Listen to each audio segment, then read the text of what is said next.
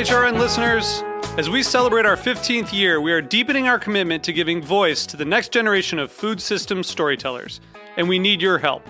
Our internship and fellowship programs help activate new possibilities for underrepresented and underestimated young people through experiential journalism, audio engineering, and production training.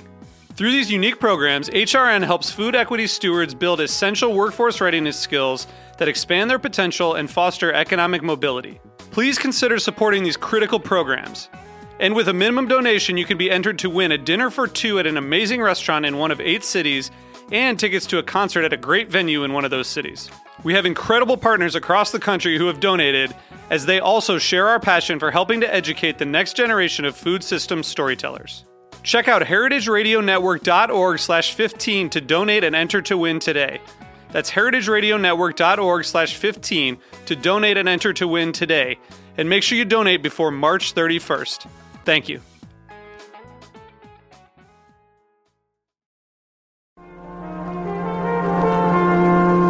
Broadcasting live from Roberta's in Bushwick, Brooklyn, you're listening to heritageradionetwork.com.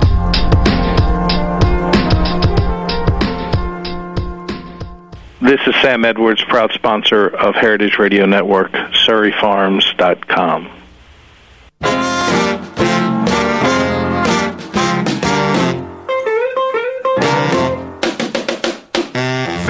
Hello and welcome to Cooking Issues. This is Dave Arnold, your host of Cooking Issues, coming to you live every Tuesday in the back of Roberta's Pizzeria in Bushwick, Brooklyn on the Heritage Radio Network.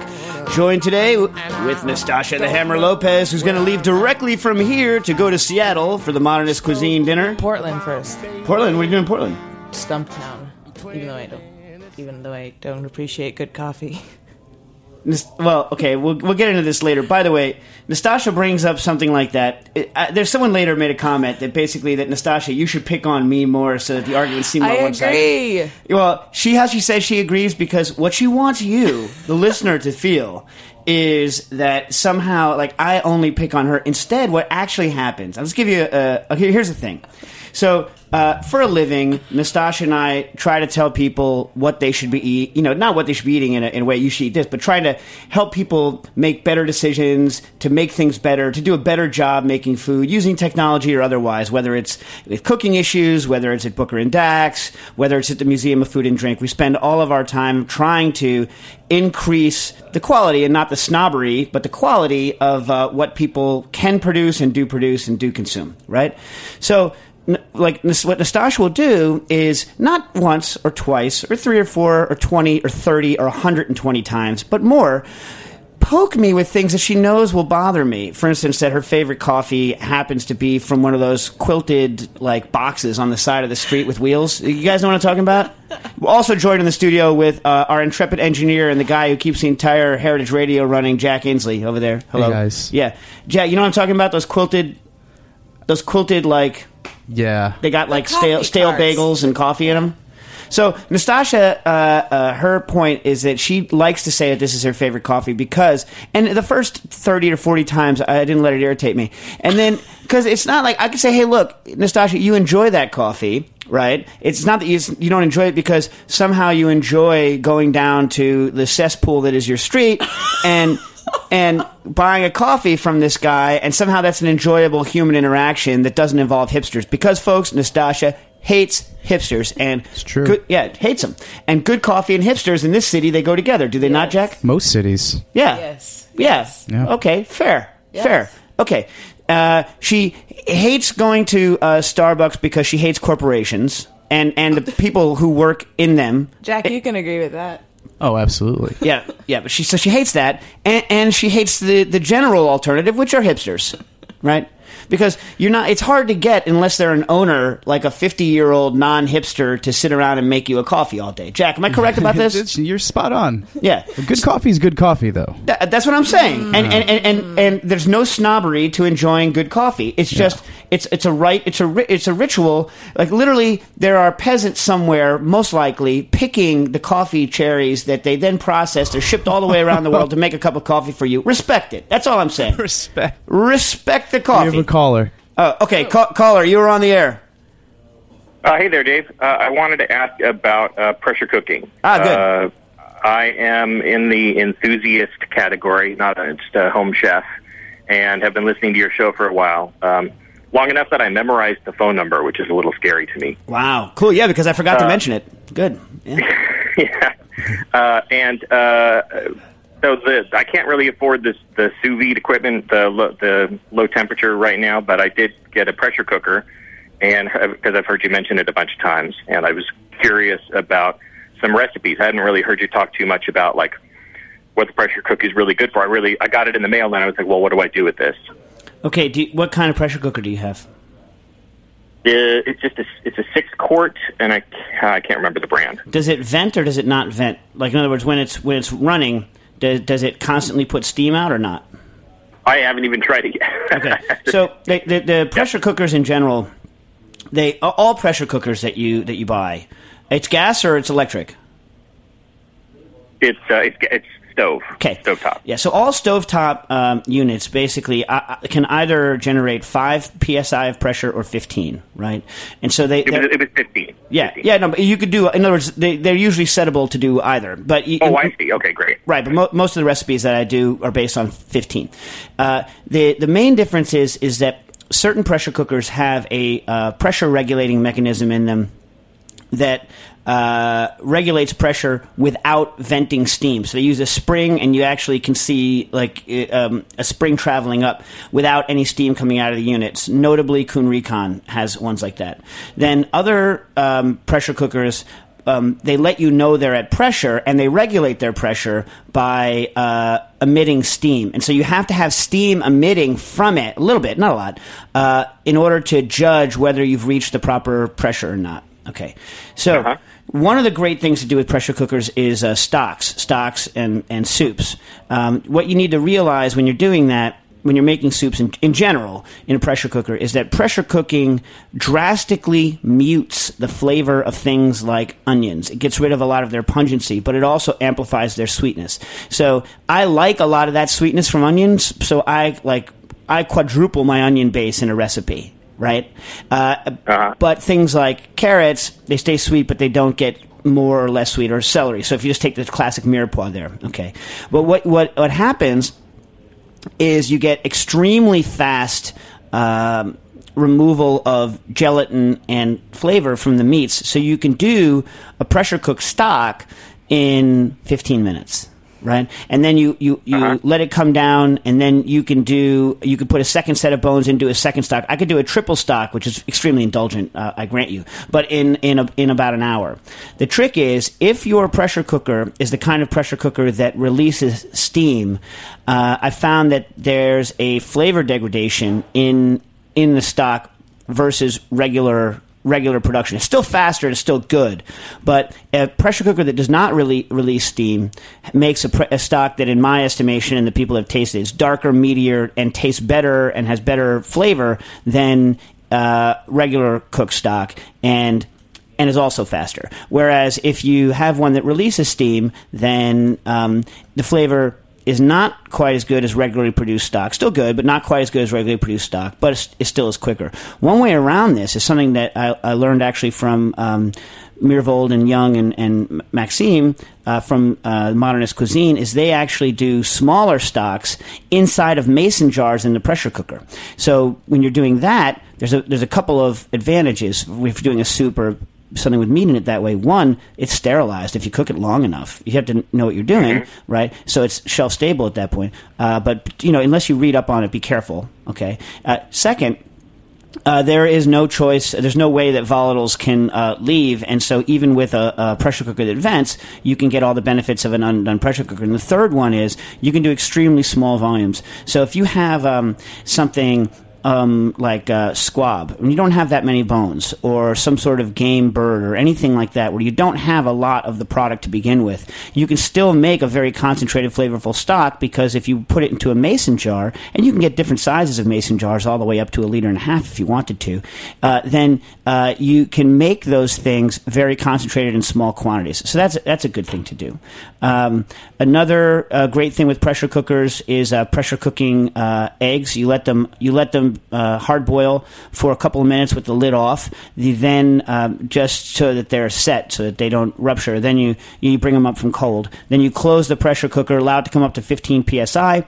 Cook it for between 45 minutes, an hour, and 10 minutes. Let it come down naturally. If you vent it, the eggs could explode. And then when they're cool, you'll open them. You'll see that they're brown, and they'll have the whites will have a kind of nutty toastiness, and the yolks will have an aroma of kind of a giblet gravy, kind of chicken livery aroma, which I find quite awesome, and that's due to the Maillard reactions in it. Pressure cooking mustard seeds in vinegar. You have to blanch them once or twice to get rid of the dirty taste. Then after you pressure cook them in vinegar, then drain them and toss them in sugar. Makes an amazing garnish. Horseradish grated, again blanched to get rid of the dirty flavor. Pressure cooked. You can make horseradish purees that taste of horseradish but aren't very pungent. I actually use the pressure cooker all the time, and this is something I don't normally do. I would never do this to serve someone in a restaurant situation, because I would just do a long cooked braise. But pork shoulder just hacked up with a bunch of you just get your 3 or 4 favorite ground dried chilies, and pork shoulder, and I always use chicken stock, because I always have chicken stock in my freezer, but any kind of stock in there, and just very minimal amounts of liquid. The trick with pressure cooking is a minimal amount of liquid in there, because you're not going to boil a lot of it off.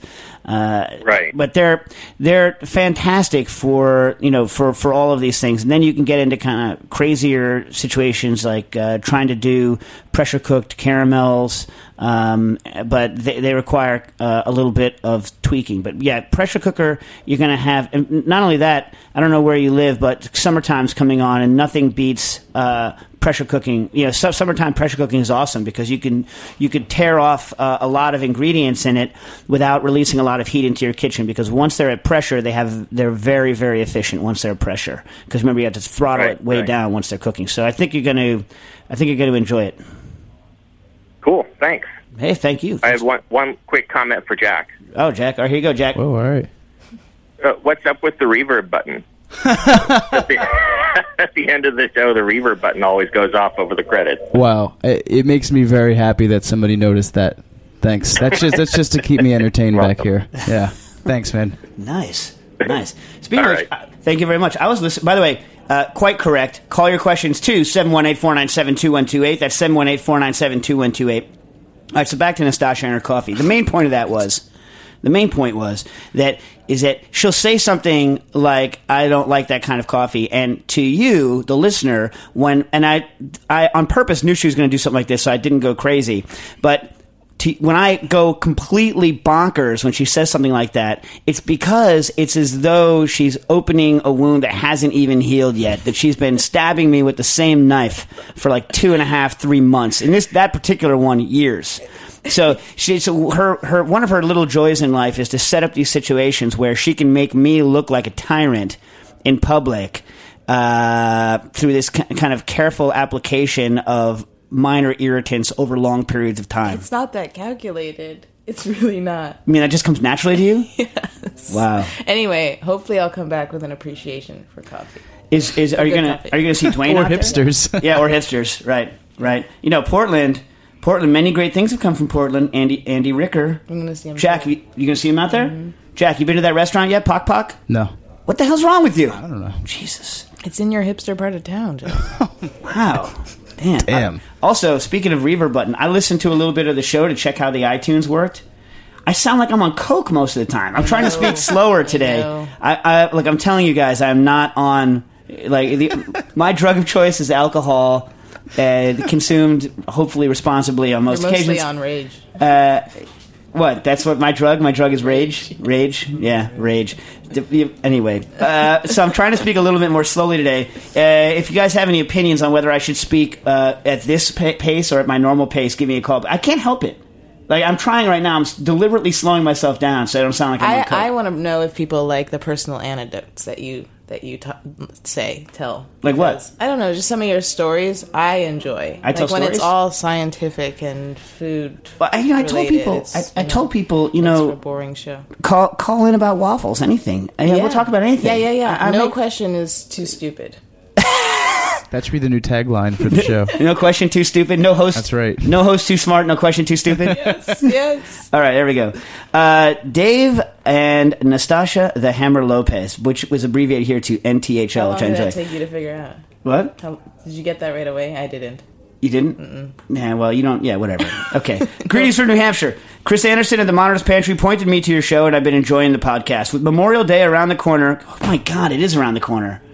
Nastassia's going directly, by the way, from Portland to Mirvold in Seattle to Japan, and I'm making her fly to all those locations with three red hot pokers. Oh, that's fine. Yeah. Oh, I have a stop in Philadelphia. See? What the hell's wrong with you? Hey, listen, Nastassia. Here's the thing. You would. I'm sorry. I'm going to get to your question in 1 second. Here's the thing.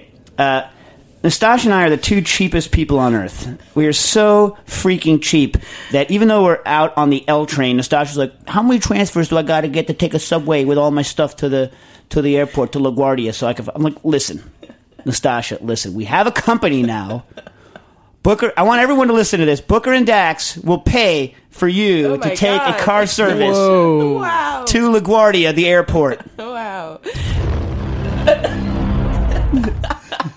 That's funny. I was looking for the applause and I found that. Yeah, which is even better. Whoops. Yeah, but it would be hard to kind of understand the deeply ingrained cheapness that Nastassia and I have in general. Yeah. We're some cheap people. We are really cheap. Yeah. Anyway, okay, so with Memorial Day around the corner, can you summarize some specific time, temperature, and prep recommendations for low temperature for insurance and other low temperature cookout dishes? Off the top of my head are sausage and beer, hamburger, fried chicken, strip steak, ribeye, and others. I have a Polysign circulator and will likely cook, chill, retherm, and finish on the grill/fryer, etc. How do you guesstimate minimum retherm time for a mixed pot of proteins? Is the maximum hold time 4 hours minus the cook time? And there's another question, but which I'm going to get in 1 second. In fact, I might do it later because it's going to take me a million years to answer that one. And Nastassia doesn't want to hear about any science, apparently. But these questions are from Rob Trepas. And by the way, thank you for telling me how to pronounce your name because there's no way I would have gotten it off the spelling. What would your guess have been? I don't know, but I knew you were going to appreciate that, and I did too. Yeah, we appreciate that kind of thing. We appreciate it. Unless your name's Smith, in which case I know how to pronounce that already. Okay. So... on retherm time, by the way, don't worry. Everything on how long you can hold a meat depends on the temperature of the bath. If the bath temperature is extremely low, so if I'm doing... So first of all, your first question was cooking for insurance. For those of you that don't know what that is, it's what you do is you use low temperature cooking, which is using a water bath or a combi oven or CVAP, is using a very, very accurate temperature to cook the meat all the way through. Now, the meat at this point is not finished. In general, when I do cooking for insurance, low temperature for insurance, I don't do any kind of pre-treatments to it at all. All I'm doing is assuring that the center of the meat is cooked exactly where I want it to be. And then I cool it. Okay, and so for chicken breast, it would be 63 degrees Celsius. For chicken leg, it would be 65, 66 degrees Celsius. For rib steak, it would be 55 degrees Celsius. And the list goes on and on. For sausage, it would be I usually do 60 or 140 degrees. It's a little pink in the center, but I like it that way. Did you like the brats we had? Yeah, I love them. That was 60 degrees. But Pat LaFrida donated to the Museum Food and Drink event we had last week. Thank you for people that have been to our fundraisers in the past. And Pat LaFrida made up a bunch of delicious brats. We circulated them in Brooklyn. Brooklyn Brewery gave us a bunch of beer, graciously gave us beer to circulate the brats in, and we circulated the brats at 140 degrees Fahrenheit, 60 degrees Celsius, and then grilled them off. Man, were those good. They're really good. Man, on Martin's Potato Rolls. What was the name of the mustard we got? That was good mustard, too. Look it up. That was delicious mustard. Anyway, delicious. So what you do is you cook it all the way through, and then when you're finishing them... and a lot of times we don't retherm when you're doing for insurance. We don't retherm using or reheat using low temperature. We just do traditional cooking methods. So if you're doing a prime rib, here's my recommendation for a prime rib. Cook an entire prime rib to 55 degrees all the way through. Now it's medium rare, medium rare in the center. It's good, right? Whole thing's good. Now, let it cool down. Wrap it. Let it cool down. put it into a very hot oven and just wait for the crust to develop. What you want is that nice, crispy crust on the outside. And with a prime rib, actually, you want a little bit of overcooked stuff on the outside. Otherwise, a prime rib doesn't look appetizing when you cut through it because it's all one color of meat. But all you need to focus on is delicious crust because the inside is already cooked to where you want it. Right? And so that's the essence of cooking for insurance. Duck breast, 57 degrees Celsius, about 135 Fahrenheit. You want to cook it for 45 minutes. Make sure you flatten the breast so that the skin will render later. Let it cool down.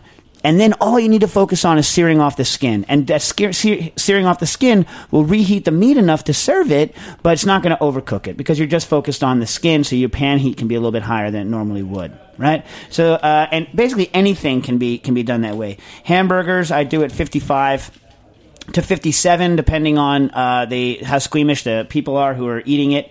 And then on a hamburger, sometimes you can even cool all the way down. You got to be a little careful to not let oxygen in the bag, otherwise there's going to be a problem with rancidity when it reheats, especially if it sits overnight, which you don't want to do.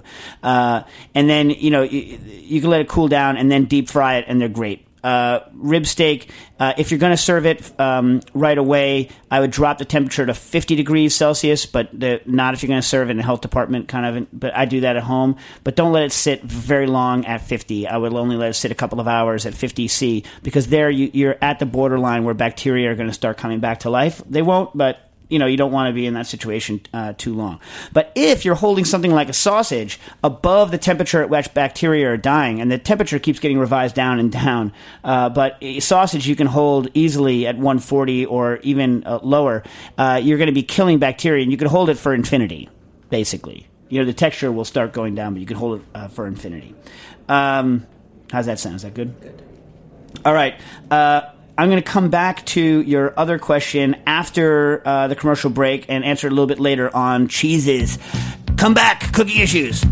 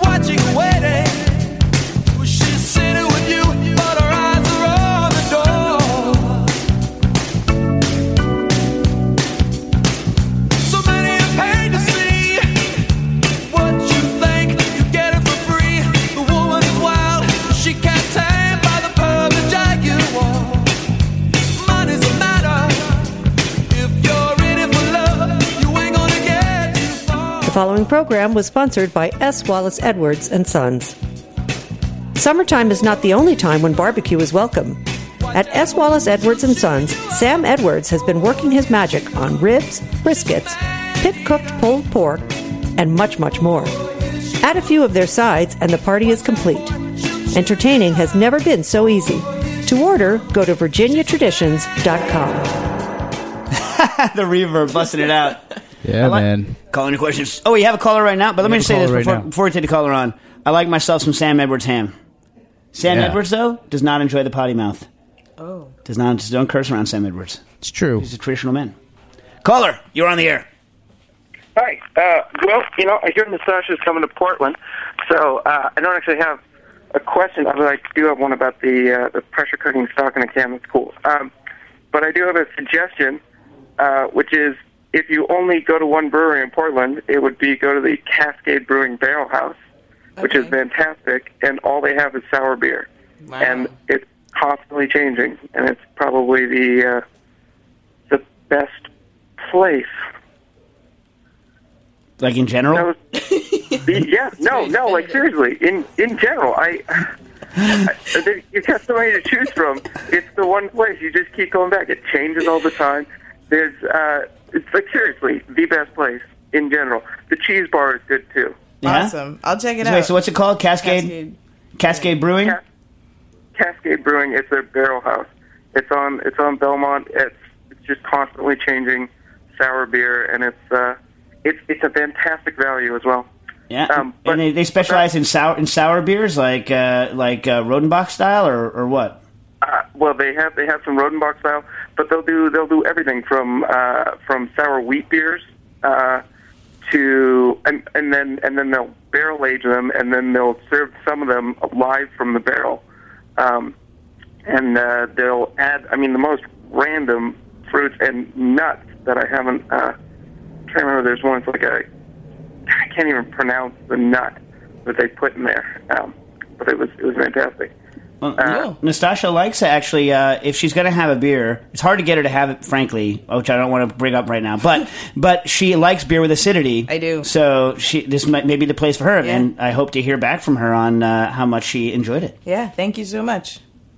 Yeah, about the stock in the can though, when you're canning, what does if you add any aromatics or when you add vegetables to it, does that, or are you talking about just making it with the bones? Because would those break down or something if you left them in a can for a while? If you left them a long time, probably. I mean, the ones they were doing almost like. Think about it. Confits are done in jars all the time, and they're delicious, and there's bones in them. So once it stops cooking, you're not going to get that much more extraction. In other words, I don't think you're going to be ripping the calcium out of it, if that's what you mean. Because it's not going to be acidic. Do you know what I'm saying? Yeah. And in things like confit that are often jugged or canned, processed, they're fine for a long period of time. But I think in modernist cuisine, they were making just smaller versions of stocks. I haven't seen that section in a long time, so you're stretching my my memory banks. And when I did get to look at it, I have to make a confession. I don't own it yet, so I've only gotten to look at it when I have pawed through it at the events I've gone to. Do you know what I mean? So I know all those guys, and I talk to those guys all the time, and I've read chunks of it, but literally sitting at a library. Not. I will own it. It's worth the money. You know what I mean? But I just don't own it yet. Because imagine if I told my wife, "Hey, honey, I spent $500 on a book." What? You know what I mean? Mm-hmm. Maybe Booker and Dax will own a copy. We'll keep it at the what's it called? So did that answer your question? Yeah, I think it does. Cool. I have a question for the caller, actually. Twitter wants to know if that brewery uses spontaneous fermentation.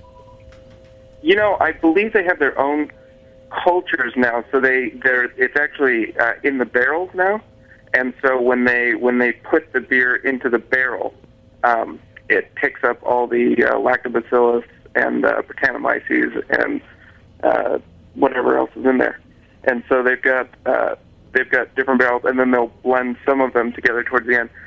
But I'm not sure if that originally came from spontaneous fermentation, if the cultures are in the barrel. But I think they are, because they have their own they get all their fruit from around here, and they just let it go. They're really, really, really good. Cool. Thanks. Thank you. We also have another caller, guys. All right, caller, you're on the air. Hi, David. It's Andy from Chicago. Hey, how you guys doing today? All right. Good. Hey, I had a meal at Charlie Trotter's last Thursday at a kitchen table. That was incredible. Oh, when are they closing that down? When are they closing down? Hey, I'm having trouble hearing you. I think I might need to call back. Well, you talk. All right, you call back in a sec. I want to hear about the dinner at Charlie. Give a call right back. I will. Thanks. Bye. Oh, cool.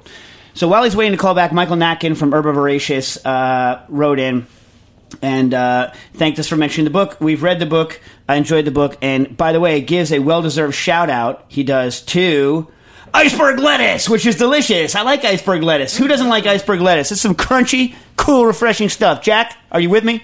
I'm on board. Nastassia even is on board. We're all three of us are on board for iceberg lettuce and for Michael Natkin from Herba Voracious. He wrote back he would like to be on one of our shows. Let him know what you think would be a good fit.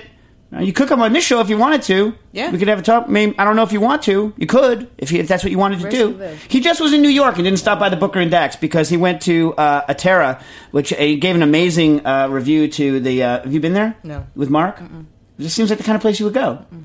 Apparently, amazing new place. Platt from New York Magazine gave it 4 stars. I haven't been because I haven't been, but says very very good things about it. Caller's back, by the way. All right, caller, you are on the air. Hey, Dave, this is Andy again. Yeah, is that better? Can you hear me? Yeah, I can hear you. What's going on? Good. So, Charlie Trotter, when are they closing down? They're closing end of August. I think August 31st or something like that. All right, so you're one of the last people to ever eat there. I think I was. And in fact, the group that I went with, we loved it so much, we're going to try to go again on the very last day that they're open. It was just, it was incredible. I mean, being in the kitchen and actually seeing everybody cook and, serving us right there, it was just really an experience of a lifetime. And a couple of my dining companions actually were able to get up and help some of the chefs, like prepare some of the dishes near the end. So was it as clean as it is famously purported to be? It was pretty clean. Yeah, we ended up staying there until like 1:30 a.m. or something like that, and they were scrubbing the heck out of that thing by the time they were done. Yeah, I was pretty impressed with the cleanliness. Charlie's he's kind of got a coarse mouth, which is pretty fun. It seems like he's having fun in the last few months that he's open. So wait, so you're saying the floor is clean, but his mouth is not? That's exactly right. Yes, yeah. But that's the important thing, Yeah, exactly. Well, he famously said once that you could almost review a restaurant just by looking at its floor in the kitchen. Interesting. I think I've heard that now that you say that. Yeah. Yeah, it's kind of one of his better-known statements. Yeah. Well, I like it. I like eating in clean establishments, and that was one of the cleaner ones I've never been in a real, rarely been in a real restaurant kitchen before, so this was, but I was impressed nonetheless. Nice. Yeah, so they did kind of this beet terrine, and I was wondering, what do you think they used? Did they use anything to bind it together, or how? I imagine it would be cooked at a fairly high temp, or would you cook the beets beforehand and then just put them in the terrine and let them chill and set, or what do you think? Was it served hot or cold? Cold. Yeah, so they could bind it with almost anything. Then, if you serve cold. Yeah. Classically, obviously, you would bind something like a gelatin. If you wanted to stay, vegetarian, I would use a combination of.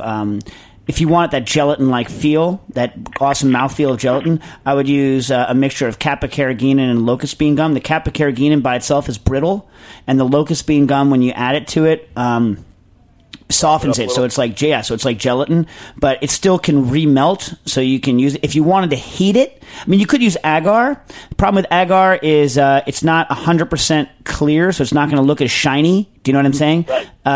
As Kappa plus the special LBG that CP Coco serves will use.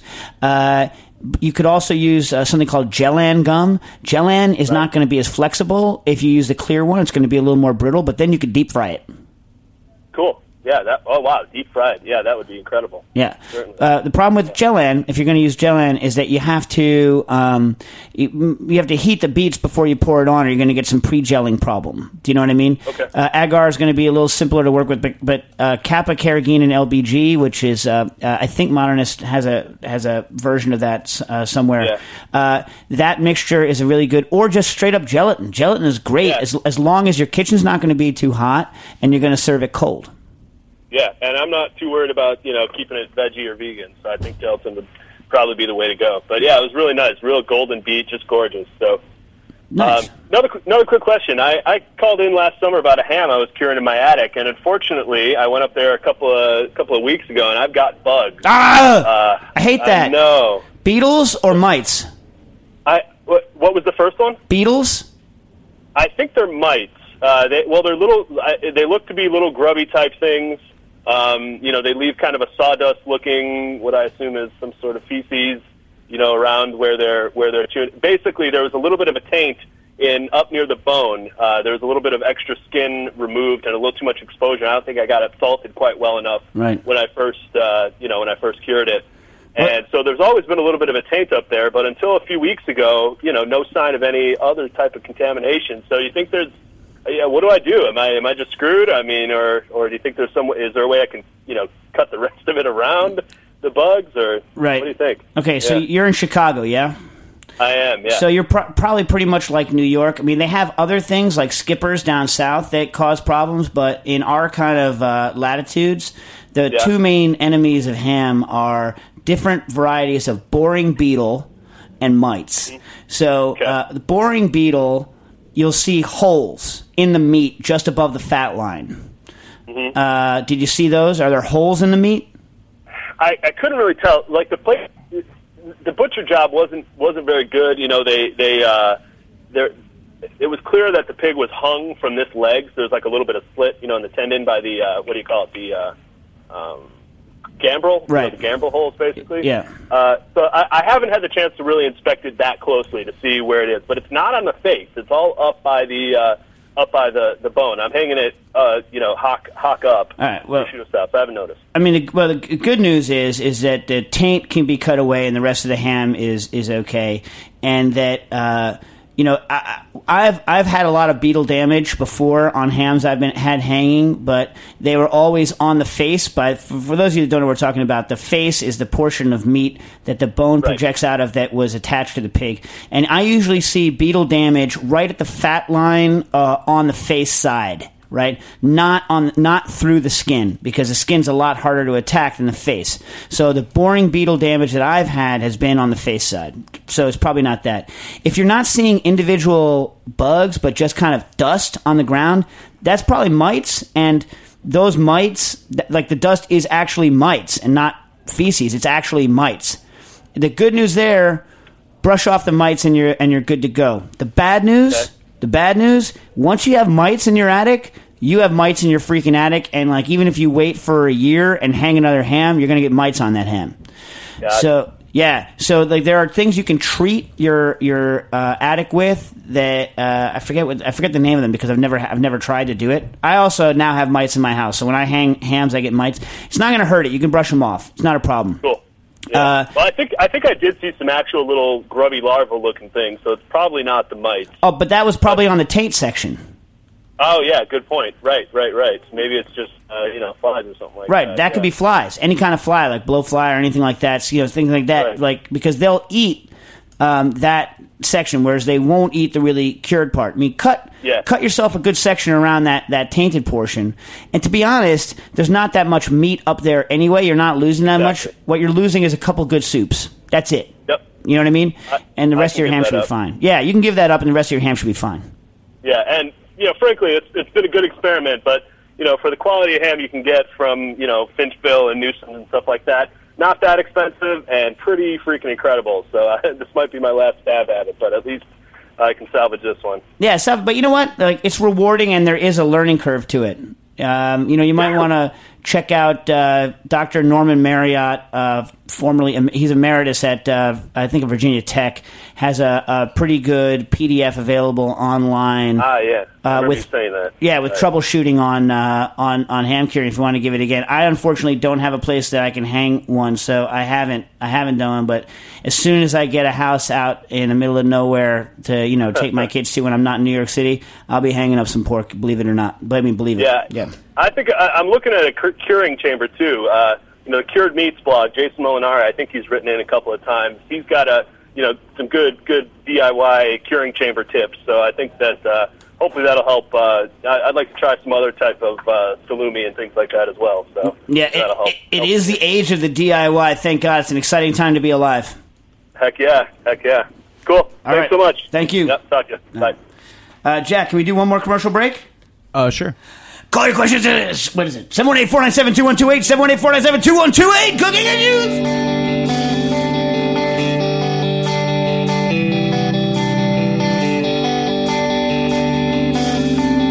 I don't mind stealing bread from the mouths of decadence,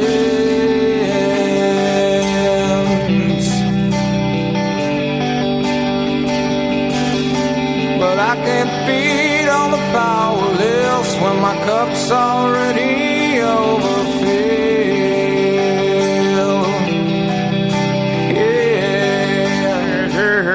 It was for Seattle. Yeah, but what you don't know is that my cousins are from Seattle, and we're always doing like the weird Eddie Vedder stuff when we're cooking. By the way, I pre-apologize to everyone for not getting to. I'm not going to be able to get to all the questions today, right, Stas? Well, save them for Japan. Oh, we're going to try and do cooking issues from Japan? Can we do that, Jack? Yeah, let's do it. Cooking issues from Tokyo. In all right. the prep kitchen. What? Yeah, we're going to be in the prep kitchen. Yeah, it's awesome. Okay. Dear Nastassia, Dave, and Jack. Love the show. Appreciate how accessible you make it for us to not in the industry full time. I've learned a lot and had a chance to use much of what you talk about. Thank you. This is from Alan Friedman, by the way. And he expects us all to be killed by vegan terrorists, but you first, Nastassia. Just saying.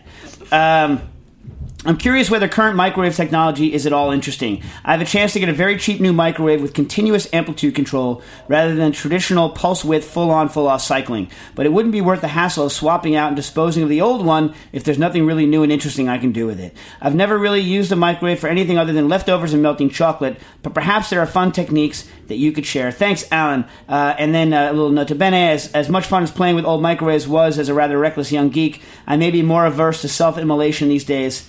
Alan. Okay, true story. Look, having done it several times, please don't chop up your microwave oven. There are dangerous voltages in there. If you defeat the safety interlocks, you can nuke your eyeballs with microwaves, and then they turn white like a cooked egg, never to unwhite. Yeah, so please don't mess with your... Excuse me. Please don't mess with your microwaves. That said, I've done it several times. But... The trick here, for those of you who don't know what the hell we're talking about, when you put a standard microwave, on half power, have you noticed this, Nastassia? You have a microwave? No. Have you ever had a microwave? Yeah. You notice how it goes, meh, meh, and the light dims a little bit? Mm-hmm. That's because it doesn't actually change the power level. It just turns the magnetron off and on for a specific amount of time. And it actually takes a little bit of time. The magnetron, by the way, is the thing that's generating the microwaves. That's what it's called. It's called the magnetron. And it takes a while for the magnetron to heat up and start generating to actually start producing appreciable amounts of microwave. So they time the duty cycle, not the duty cycle, the full cycle, how long that cycle is of to take advantage of the fact that the magnetron has a little bit of a time lag between when you apply power and when the microwaves come out. So 80% power, it's on 80% of the time, and then off 20%. 100% power, it's on 100% of the time. And the theory with microwaves is that that's okay because you're hitting it with full power and then turning it off, and the food gets to cool off, and it all averages out. Continuous control is something that allows you to actually change the amount of power that the microwave is putting out on a continuous basis. I've always wanted one to do very controlled, delicate work on defrosting and things like that, but I've never used one. So I can't say whether or not it's actually any better. The one time I tried to build one, I was trying to do microwave dehydration in a vacuum.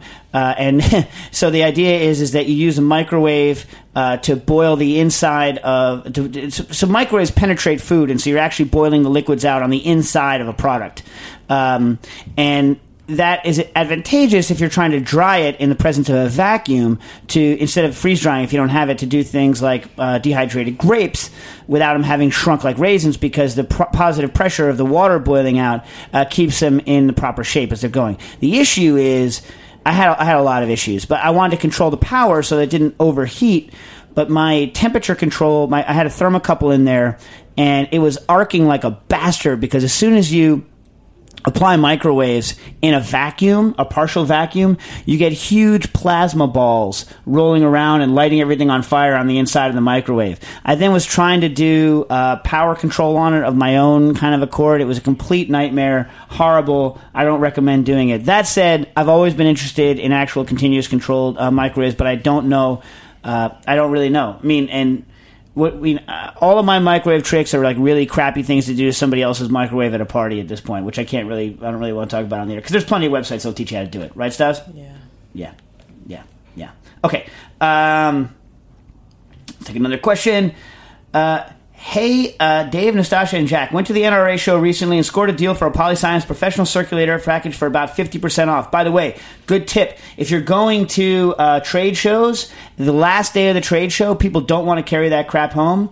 So what you can do is make a deal with them, preferably early in the trade show, to buy their units before they go home. This way they don't have to take them home, and you can get usually dealer price or sometimes even slightly below dealer price at trade shows. It's a good little tip. I do not have a vacuum sealer, food saver style, nor chamber. I will receive the circulator soon and had a couple of questions. Can you leave proteins in the cryovac packaging to cook sous vide? Perhaps you just give up the ability to pre-sear, season, and marinate. Okay, the problem with that, a lot of cryovac bags that are shipped aren't shipped. They're not cook chill bags, and so they're not gonna melt at the temperatures you're using in a circulator, but they're not necessarily rated for heating, and so I can't guarantee that there's no sort of plastic. I can't guarantee the plastic safety at temperature. That said, I've done it many times. and basically, it's very good for things like sous vide or low temperature and sous vide for insurance purposes. But don't do it if you don't trust the bag. What's the problem with air in the bag while cooking sous vide or low temp? There's two problems with air. One is that it can cause an issue where it doesn't heat as quickly, and so in shorter cooked things, it can lead to spots that aren't cooked as well. In very, very long cooked things, in the middle of the air stops the heat penetration. You can get growth of lactobacillus in the place where there was an air pocket if it doesn't heat quickly enough, and then you can get off flavors. The main problem is if there's air in the bag and then you store it for a long time, there's oxygen in the bag, and you can develop rancidity in the fat, and that's bad, right, Stas? Mm-hmm. Bad. But in the short term, it's not a problem at all. And finally, if I use low-temp Ziploc approach, which you can see on cookingissues.com, I give step-by-step with pictures. What limitations, safety, etc. are there with regards to length of time in the bath or temperature used, as the bagging is not quite a vacuum? There are no limitations on time. I've only cooked up to 3 days in one, but there's no limitations.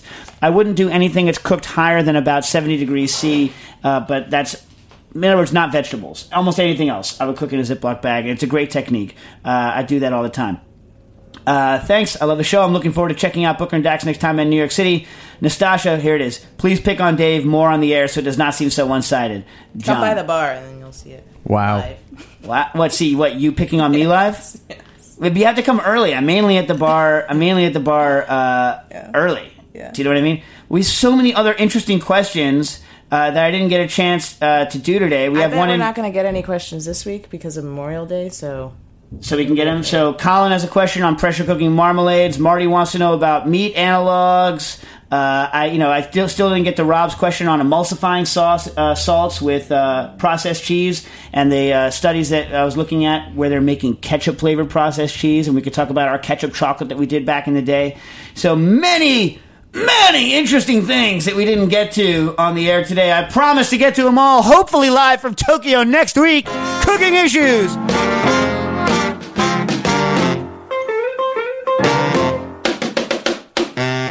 Thanks for listening to this program on the Heritage Radio Network. You can find all of our archived programs on heritageradionetwork.com, as well as a schedule of upcoming live shows.